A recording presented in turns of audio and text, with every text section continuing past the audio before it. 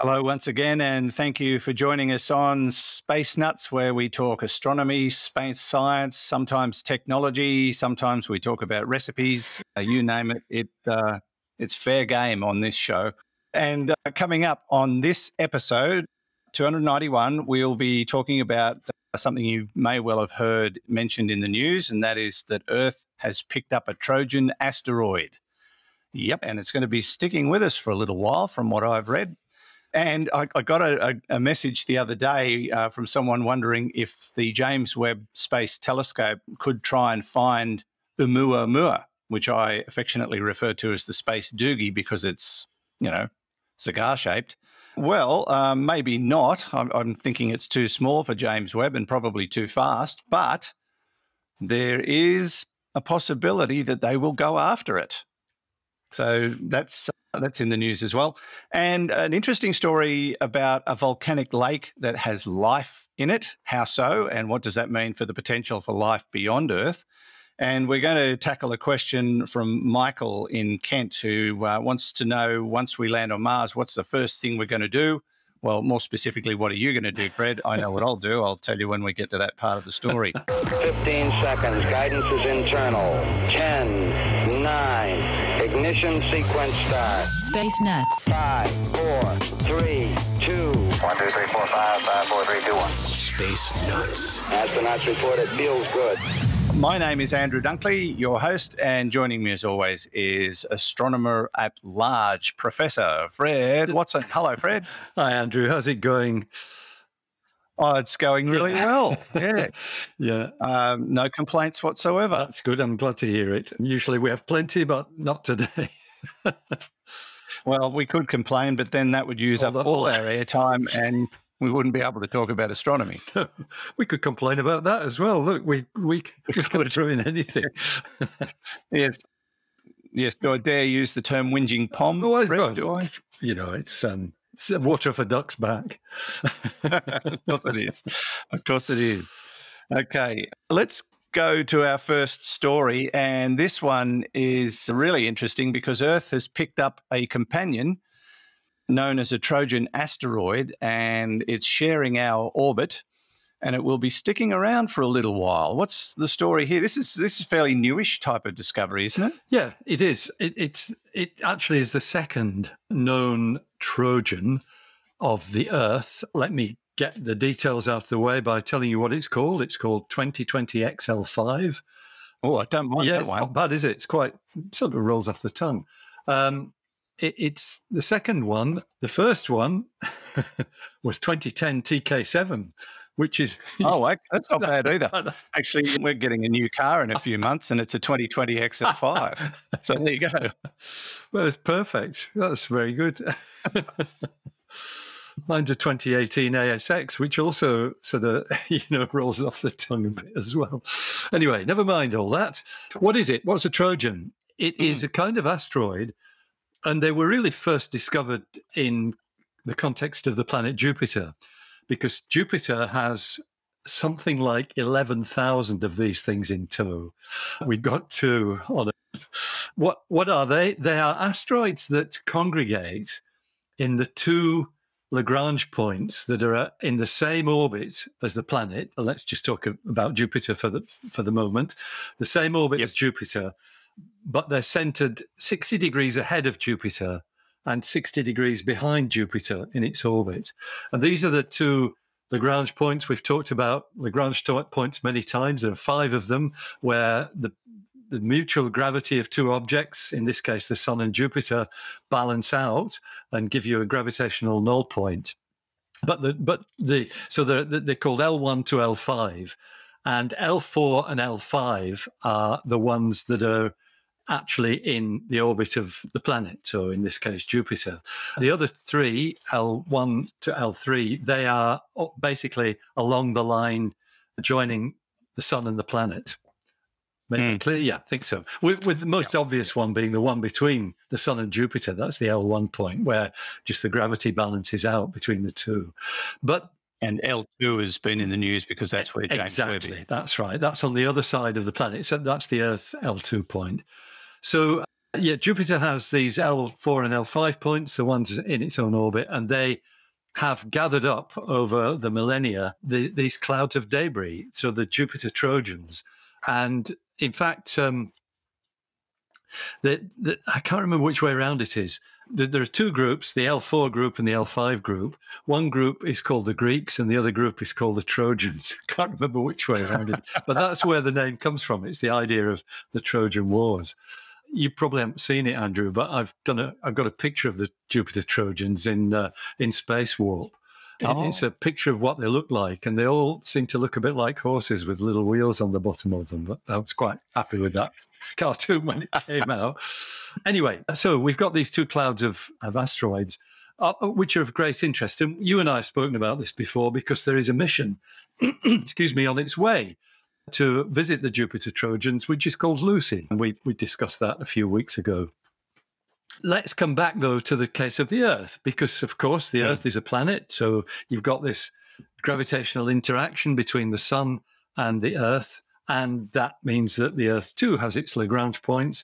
And you're absolutely right. L2, the one beyond the Earth, out on the direction away from the Sun, that is where the James Webb Space Telescope is now located, along with a number of other objects, like the WMAP, that was the Wilkinson Microwave Anisotropy Probe. The Gaia spacecraft is there too. There's a whole gang of spacecraft. Now, they're not all trying to be sitting at exactly this one point, which would be a bit uncomfortable for all these spacecraft. But what they are doing is they're orbiting around that null point. So there's room for plenty of spacecraft there. James Webb is not likely to run into any of these other ones. So that's the L2 point. But the Earth, of course, has L4 and L5 points as well. L4 being ahead of the Earth in its orbit, L5 being behind. And back in 2010, this Trojan asteroid was discovered, 2010 TK7, an object about 300 meters in diameter. And it's been, relatively well studied. There's not much known about it. It's very, very faint because it's so small. But now, and the reason why we're talking about this, because it's in the news, an international team led actually by a Spanish group, actually, University of Alicante and the Institute of Cosmos Sciences of the University of Barcelona. They have basically confirmed that this asteroid 2020 XL5 is a Trojan asteroid. And it's more interesting than the other one, partly because it's bigger. It's about 1 kilometre, if I remember rightly, thereabouts. I think 1,100 meters or something of that sort. But it is also, it's a carbonaceous asteroid. It's a C-type asteroid, which in fact is the commonest kind, but it means it's rich in carbon compounds. So it's a sort of pristine remnant from the solar system. And I guess that sort of begs the question, well, should we go and visit it and have a look at it? I was going to ask you that. I thought you might. I'm sorry. Well, it's an opportunity. It is, yes, that's right. The understanding I have at the moment, Andrew, is that there are no immediate plans because because we've got this mission already on its way to the Jupiter Trojans, and that's going to, if I remember rightly, it's going to fly by 8 asteroids, one of which is in the main belt, and the other 7 Trojan asteroids. So it's going to have a really good look at these, and that will tell us a lot. But what will happen is that telescopes here on Earth will certainly make a point of studying the Earth Trojan, the new Earth Trojan. And in particular, the first thing that you study with one of these is the stability of its orbit, the dynamics of how it's behaving in this gravitational well.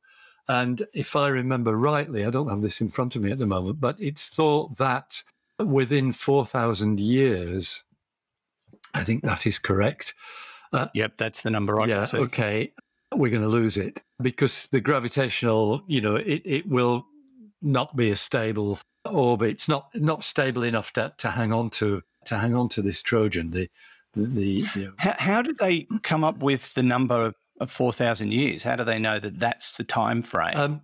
Basically, just by fast forwarding, because you can, orbital dynamics are incredibly robust when you take into account the gravitational pull of the objects in question. So it's not just the gravitational pull of the Earth and the Sun that are involved here. The Moon is also tugging on this Trojan, as are the other planets. And if you add to that a little bit of an impulse coming from the solar wind, there's always that as well, this breeze of subatomic particles that's constantly blowing through the inner solar system. Put all of those together in a monstrous computer program and then run it forward, it tells you how stable the orbit is. There'll be, parameters that give you the stability of the orbit. When that drops below a certain number, then you're going to lose it.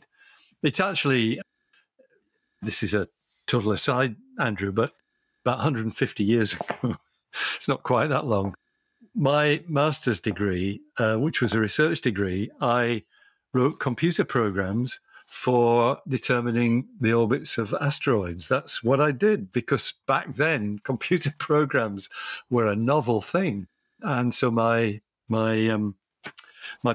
thesis was called Practical Techniques for the Determination of Minor Planet Orbits, because asteroid was not considered a proper word in those days. And so I know a little bit about the kind of computations that are involved with this. And I mean, the stuff I was doing then was, totally prehistoric compared with the software that's being operated today.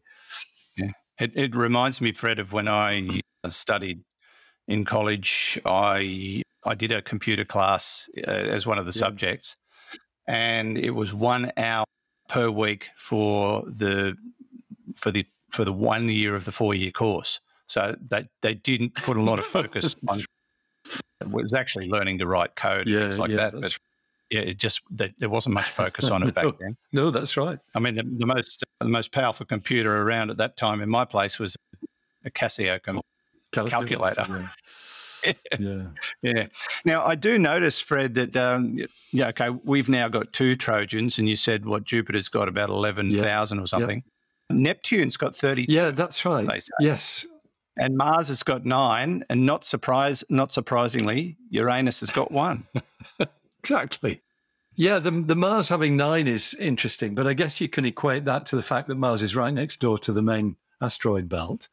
So some of those might well be, captured objects that have dumped themselves into this gravitational well in the orbit of Mars. So that would suggest then that there are more Lagrange points further out. Yeah. That, we go L1 to L5 because they're in our vicinity, but further out there are others. Yes, each planet has its own. So, every planet has its own L1 to L5. And as do asteroids and dwarf planets. So Pluto would have an L1 to L5, actually, which wouldn't be that different from the Neptune ones, because Pluto's orbit is not not that much bigger than Neptune. It's elongated, but at its closest, Pluto comes within the orbit of Neptune. So it's that neck of the woods. Yeah, really interesting stuff. And, something else that this issue raises, which is quite interesting, is the possibility of looking at the Lagrange points of exoplanets, see what we might find there when we've got telescopes that are powerful enough to do that. That will be interesting. Yeah, I suppose it's like we speculated for a long time whether or not other solar systems existed beyond ours, and we've proved that's true, and we're starting to learn more and more about those exoplanets, and some of them are very much like the ones in our solar system, and some of them are very, very weird indeed. But it stands to reason that what's happening here would be happening in many, many other places in the universe, probably millions of times over. That's right. Yes, that's absolutely right. Because, because the laws of physics are the same everywhere. That's the bottom line. So what happens here is going to tend to happen elsewhere as well. Okay. All right. So, 2020 XL5, we've got plenty of time to decide whether or not we want to go and visit it. It's going to be hanging around for about 4,000 years, which is probably just enough time for bureaucrats to make a decision. Oh, they start thinking about it now. They'll probably manage it. That's right. Indeed. You're listening to Space Nuts with Andrew Dunkley and Professor Fred Watson. Roger, you're loud and clear here also. Space Nuts. Now, if you are a social media follower, you can follow us on social media. which is very convenient. It's a good way to stay in touch with what's happening with Space Nuts. You can do that on Facebook or Instagram. You can also join the Space Nuts podcast group on Facebook, which is a gathering of people who listen to the show that can chat to each other, share their photographs, share their stories, share their jokes, all that kind of thing. So, yes, social media is a good platform for us, not only to stay in touch with you, but also for you to stay in touch with us and each other. So check it out, Space Nuts, the official Facebook page, Space Nuts podcast group on Facebook, and our Instagram page. We're on Twitter as well, if you're a Twitter user. I'm on all of them. I don't know how to use any of them, but I'm there. Now, Fred, we're going to discuss one of my favourite subjects because a few years ago now, there was a flyby of Earth by a large interstellar object. It was Oumuamua, which passed through our solar system. We didn't know it till it had got past, so yikes. And because of its incredible shape, and I've already made references to something like this in the program about Uranus, but I call it the space doogie because that's what it looks like. And yeah, we've had people sort of jokingly saying, oh, well, why don't we go after it? Can we get pictures of it? What does it look like? And I think I, tongue-in-cheek, said, well, there's a Tesla out there. Why can't we go after it in Elon's car? Well, now it looks like they're thinking about it. Yes, without the Tesla, though. Not necessarily in the Tesla, but... Yeah, they are. That's right. Well, people are fixated by this object. They certainly are. As well, you being one of them. Just to catch up a little bit on it. So it was back in October 2017 that Oumuamua passed through the solar system. Its name comes from a Hawaiian word meaning first visitor, first messenger from afar, I think, something of that sort. Mm. And what the only observations that we have of it, Andrew, to do with its brightness and its color, because that's all you can see with big telescopes. And telescopes were focused on it as soon as we knew about it, because it as you said, it had already passed its closest when it was discovered. The key thing, I guess, was that it has this extraordinary light curve. And by that, I mean the way its brightness varies over time. I can't remember. I think is it 40 minutes or something? It's a long time since I've looked at this. But its brightness varied enormously over a short period of time and quite regularly. And when you model what that's telling you, is that the first thing that came out of it was the possibility that it was essentially shaped like a cigar or a French breadstick or anything else you want to compare it with, long and thin. I think quite long, actually. If I remember rightly, it was more than 100 meters long and so that modeling was what was taken as read for a long time, that it was cigar-shaped, effectively. That, coupled with the color, which you can also measure pretty easily from ground-based telescopes, because all you're seeing is a point of light, so you can measure how it varies over time in brightness and what its color looks like. And its color is quite red, quite reddish. So those two facts all fed into our current understanding. But then I think it was last year, Andrew, you and I did talk about this. Some new modeling was done that suggests that, no, it's not actually cigar-shaped, because something else that fits it is basically the shape of a saucer or a dinner plate, that it's a flattened disc that's also tumbling. And more work was done on the coloration, and it turns out that it was an exact match with the reddish areas of Pluto, which are thought to be made of nitrogen ice. There's a kind of covering of nitrogen ice on parts of Pluto. And so the theory then was that what we were seeing was this shard of solid nitrogen, which basically had probably been knocked off a Pluto-like object in a distant solar system by a collision and flung out of that solar system and is sort of heading through space. And I've just remembered a bit more why that was seen as a good model. And the idea is that as it gets near the sun, the nitrogen sublimes, it turns from a solid into a vapor. And it behaves a bit like, and there's one in my bathroom right now, a bit like those nearly worn down pieces of soap that you wind up with before you say this is ridiculous and throw it in the bin. A thin shard of material, because that's what this sublimation process would do. It's just wearing it down, and I think there was some, at least thinking, maybe not evidence so much, but the idea that as Oumuamua passed near the sun, it had actually lost some of its nitrogen, although there was no sign of that. That was the thing. And let me just I mean, this is a big recap on Oumuamua, but let's throw into the mix the aspect of it, which is that it was demonstrated to have non-gravitational forces acting on it. In other words, it wasn't just the gravity of the planets and the sun that were dictating the way it moved. There was evidence there was some other force which was thought to be this outgassing process as material, as vapor leaves the surface of Oumuamua, it gives a thrust in the opposite direction. That led certain well-known astrophysicists to postulate whether, in fact, this was an out-of-control alien spacecraft which was leaking fuel or something of that sort. So that, and because you've got no way of disproving that, in fact, no way at all. So you've still got all these possibilities. It's a cigar, or it's a worn-down piece of soap, or it's an alien spacecraft. And that's why people are saying, oh, my God, we've got to chase after this thing. And so scientists have looked at exactly that. How can you do it? And the answer is not quickly. Yes, that's. There is something called Project Lyra, which I think was initiated as a result of Oumuamua. And this is one way of looking, one of the projects that's actually looked at the possibility of chasing after an interstellar object and rendezvousing with it.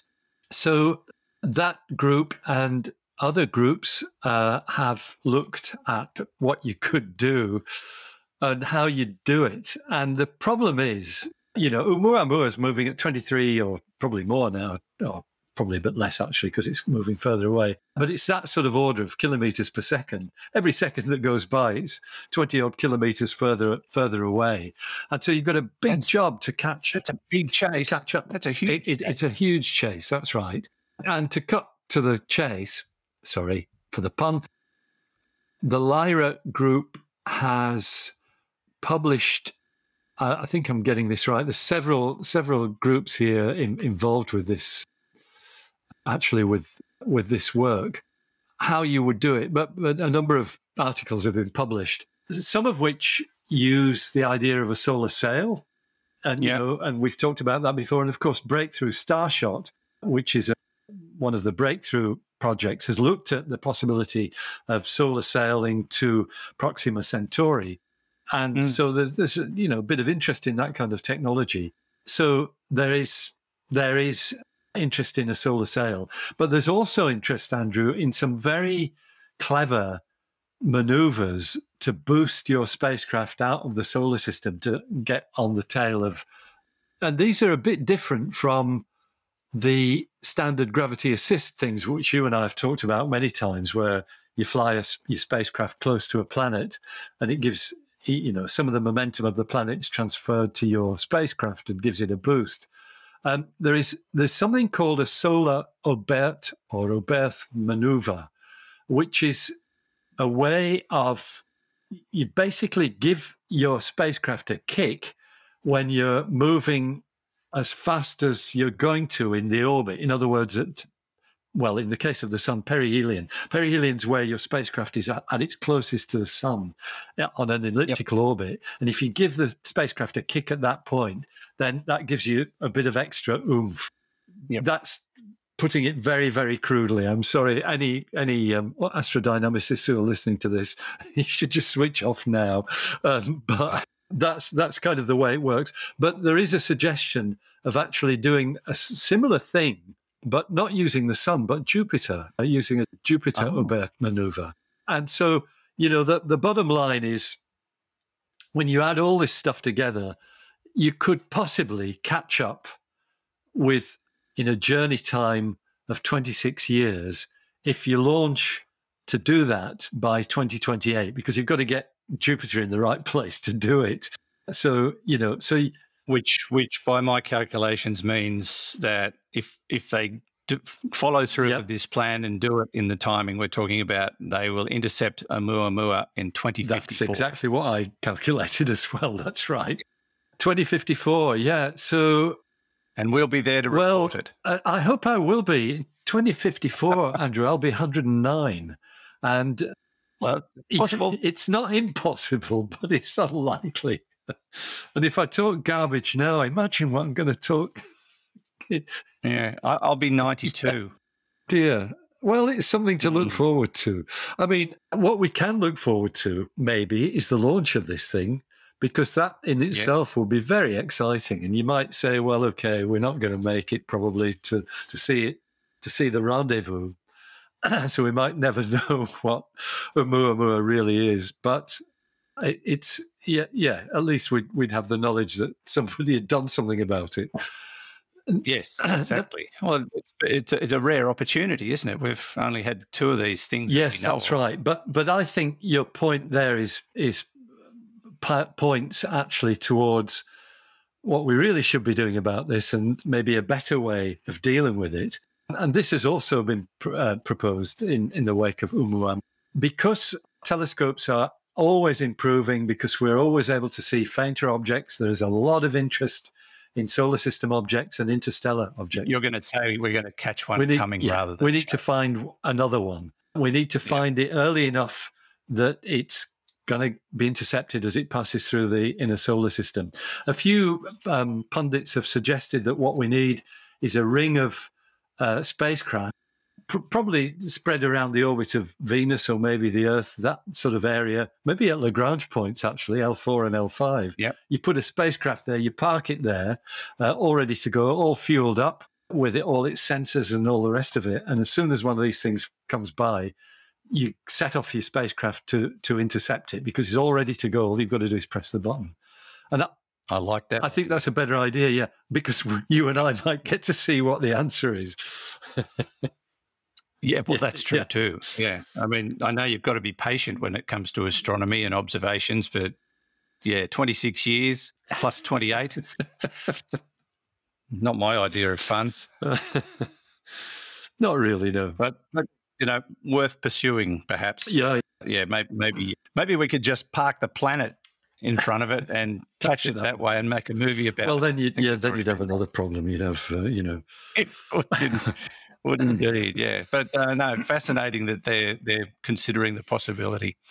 This is Space Nuts. Thanks for your company. Andrew Dunkley here with Fred Watson. 0G, and I feel fine. Space Nuts.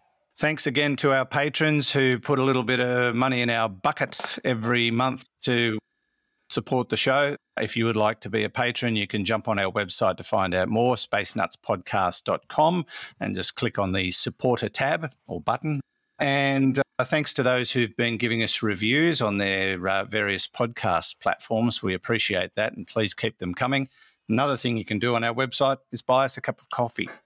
I love coffee. I am a coffee addict. So, yes, that's another way of supporting us without having to, break the bank. So you can do that all via our website, spacenutspodcast.com or spacenuts.io. Now, Fred, we have in the past talked about some of the harsh conditions that exist in the universe and whether or not life could survive. And we've seen, experiments with tardigrades on the International Space Station surviving the vacuum of space. And now another piece of that puzzle may well have been revealed in that they have been looking at a particular volcanic lake that has life. Is that what they're saying? Exactly that. Interesting story. So the story takes us to Costa Rica, where I think it's Poash pronounced, volcano has a hydrothermal crater lake whose name is Laguna Caliente. How's your Spanish? About that good. Laguna Caliente means hot lake. So, of course, tells you exactly what you want to know. It's a hot lake. It kind of steams away because it's in the crater, so it's heated geothermally. However, this lake is interesting because it is highly acidic, and it's got high concentrations of toxic materials, including metals. The phys.org article on this, I love their language. I'm quoting here. It says the temperatures range from comfortable to boiling. so it's a pretty grim environment. Plus, you've got these occasional steam eruptions where you've got, they're called phreatic eruptions, where the heated water just explodes basically, and you've got a steam eruption. There was a famous case many, many years ago in, is it Ethiopia or somewhere like that, where one of these lakes actually erupted and killed hundreds of people and thousands of cattle because of the carbon dioxide gas, I think it was. That's right. Yes, I remember that. Yes, indeed. Yeah, I think it may have been even higher numbers of people. I can't remember the details. Yeah, it was a large number of people. They just suffocated basically because of the CO2. Yeah, horrible. Anyway, this lake, Laguna Caliente, has been studied by scientists at the University of Colorado Boulder in the USA. A lot of planetary work goes on there, and well, what do they find? It's got microbes in it, but it's only one species of extremophile.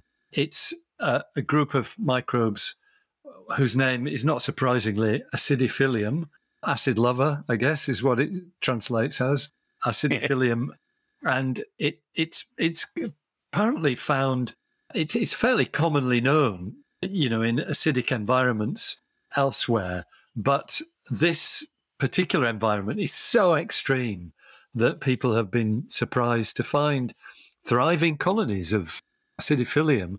And what's been studied, just to sort of cut a long story short, is the way this, the diversity of exact species among this genus of Acidophilium, this particular species of microbe, the way they have changed over time, because there have been eruptions. I think the University of Colorado Boulder group have visited a number of times, starting in 2013, I think, again in 2017, and looked at the way these organisms have changed, in particular in the diversity of exact, species between the different classes of Acidophilium. And really, there's and other species, I should say, because it's Acidophilium is dominant, but I think there are other extremophiles. I'm sort of garbling a bit here, but basically, I'm going to quote actually once again from the phys.org report on this, because it's really interesting and and puts it more concisely than I can. Through DNA sequencing of the organisms in the lake samples, the team confirmed that the bacteria had a wide variety of biochemical capabilities to potentially help them tolerate extreme and dynamic conditions. These included pathways to create energy using sulfur, iron, arsenic, carbon fixation like plants, both simple and complex sugars, and bioplastic granules, which microorganisms can create and use as energy and carbon reserves during stress or stress or starvation. It's one of the scientists involved with this says, and this is a quote, "We expected a lot of the genes that we found, but we didn't expect this many given the lake's low biodiversity.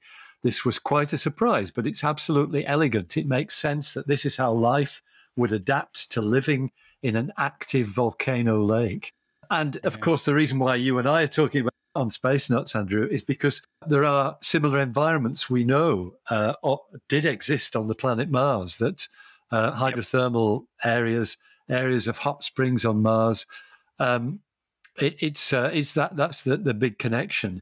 So another quote from one of the authors: "Our research provides a framework for how Earth life could have existed in hydrothermal environments on Mars. But whether life ever existed on Mars and whether or not it resembles the microorganisms we have here is still a big question. We hope that our research steers the conversation to prioritize searching for signs of life in these environments. For example, there are some good targets on the crater rim of Jezero Crater, which is where the Perseverance rover is right now. Exactly. Yeah. So they know what they're looking for, basically, and this adds more evidence to it. And, of course, there are other targets in our solar system, such as the ice moons that send up their plumes from deep within. So there's all sorts of possibilities. And as you and I have said before, we're very hopeful that they will discover signs of past life on Mars and possibly life existing now in our solar system, and hopefully within our lifetime that this will be proven. So we wait with bated breath. But if you want to read that whole article, it's on the phys.org website. It's a fabulous website. I visit it quite often, and full of great information and articles that it very, very highly esteemed, in my opinion. Mine too. And yes, we're going to continue our journey to Mars right now because we have a question from Michael, who has a few thoughts about his national. Hi guys, it's Michael from Kent, UK.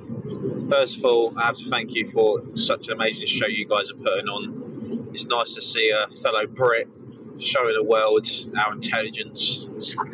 And the show just makes my journey to work there and back so much better. Bit of a weird question, really. Bit of a one to get your brain going. Obviously, humans want to be colonising Mars in the future. Obviously, not in our lifetime. I just want to know, if you was to go there and you had the opportunity to, and you went there, as a scientist, what would be the first thing that you would want to be going on with? What was the first thing you want to do, and why would you like to do that? As I said, amazing show. Can't wait to see you some more in the future. End it on a joke. Why can you never trust an atom? Because they make up everything. Thank you, Michael. Love the joke. And I'm sorry to break it to you, Michael, but I'm actually Australian. So I don't know why you got so confused. One of us isn't. Well, I am too, actually. This I was about to say. But, however, it was great to hear from Michael. That's a fantastic. Thanks ever so much for your kind words, Michael. It's great to know that people in the old country are listening in and enjoying it. That's fabulous. That cheers me up no end. Yeah, I love the joke too. Yeah, I can never remember jokes, Andrew. That would be a great one to remember. We've had a few sent in lately, so it's been good. It's wonderful. But I like the question as well. And, you touch a nerve with me. As soon as anybody mentions colonising Mars, I'm always thinking, really? Is that really what we want to do? And as you probably know, well, you know this, Andrew, maybe Michael does too, I'm a big fan of artificial megastructures. We build rotating space stations and create our own environments. And that lets us wander through the solar system and check out wherever we want to, rather than trampling hundreds of millions of people over the sands of Mars. Yeah. Do you want me to go first with what I do, or are you going to tell me what you do first? As soon as you first thing I'd do on Mars, I'd hit a golf ball. They did it on the moon. I want to be the first person to do it on Mars. Yeah. And you know what? Unlike the NASA astronaut, was it Shepard? It may have been. I can't remember. I don't know. Yeah, mine won't go in a crater. So there. Don't you have a problem on Mars though? Because the whole planet's one big bunker with all that sand. Yeah, you just got a sand trap everywhere. I've played golf in Dubbo through several droughts, so I'm very good at hitting off dirt. Yeah. No, seriously, I don't know what I'd do. I think the first thing I would do is explore. I'd want to get out there and have a look around. I'd want to see it. I know that's probably very unexciting, but that for me would be priority one. Get the lie of the land, learn from observation what it is, and just absorb it. That would be my first priority. I think actually it'd be something similar for me. I mean, I'd love to feel what 1/3 of Earth's gravity feels like. And you're doing that with the golf ball. I might try and jump up and down a bit and see what. Yeah, well, knowing that I could hit it nearly a kilometre would be a thrill. Yeah. But I suppose the other thing is I'd like to experience verbal communication because its atmosphere is so different to ours, and I've heard an example of it. To talk to each other on Mars is very difficult because So that's what I'm told you would sound like. Sound like anyways, doesn't it? Yeah.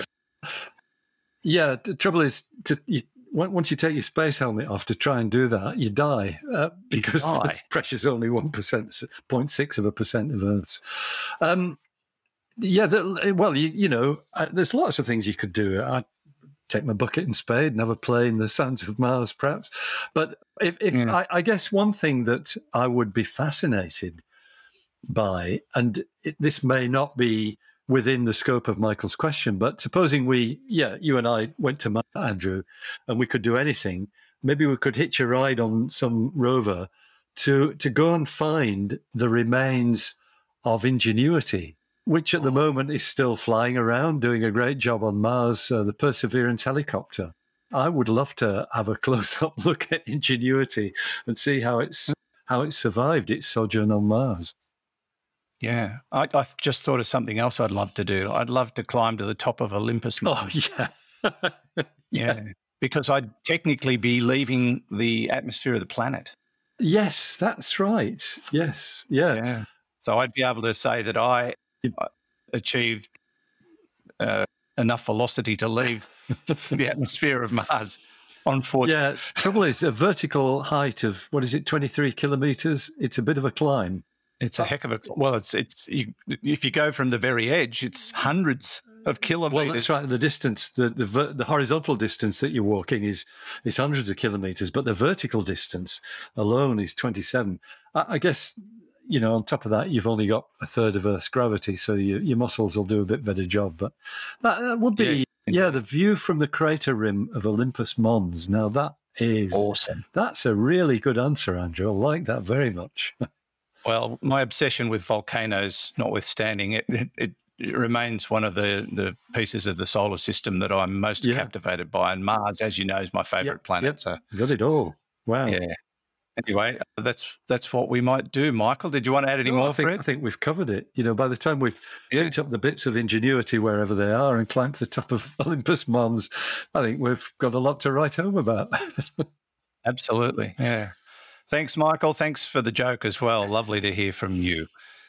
And one more thing, of course, if you do want to get in touch with us, you can do that via our website, and you can send us messages there in either text or voice styles. Just click on the respective links to get in touch with us. The AMA tab at the top or the record your question tab on the right-hand side at spacenutspodcast.com or spacenuts.io. That brings us to the end of another episode. Fred, thank you so much. Andrew, always good to chat about these things, even though they might not make much sense, but that's all right. Who said we had to make sense? Yeah, that's right. That wasn't part of the initial idea. So anyway. All right. Thanks, Fred. We'll catch you next week. Fred Watson, astronomer at large. And from me, Andrew Dunkley, thanks for listening, and go the Bengal. Space Nuts. You've been listening to the Space Nuts podcast. Mission complete, Houston. Available at Apple Podcasts, Google Podcasts, Spotify, iHeartRadio, or your favorite podcast player. You can also stream on demand at Bytes.com. This has been another quality podcast production from Bytes.com.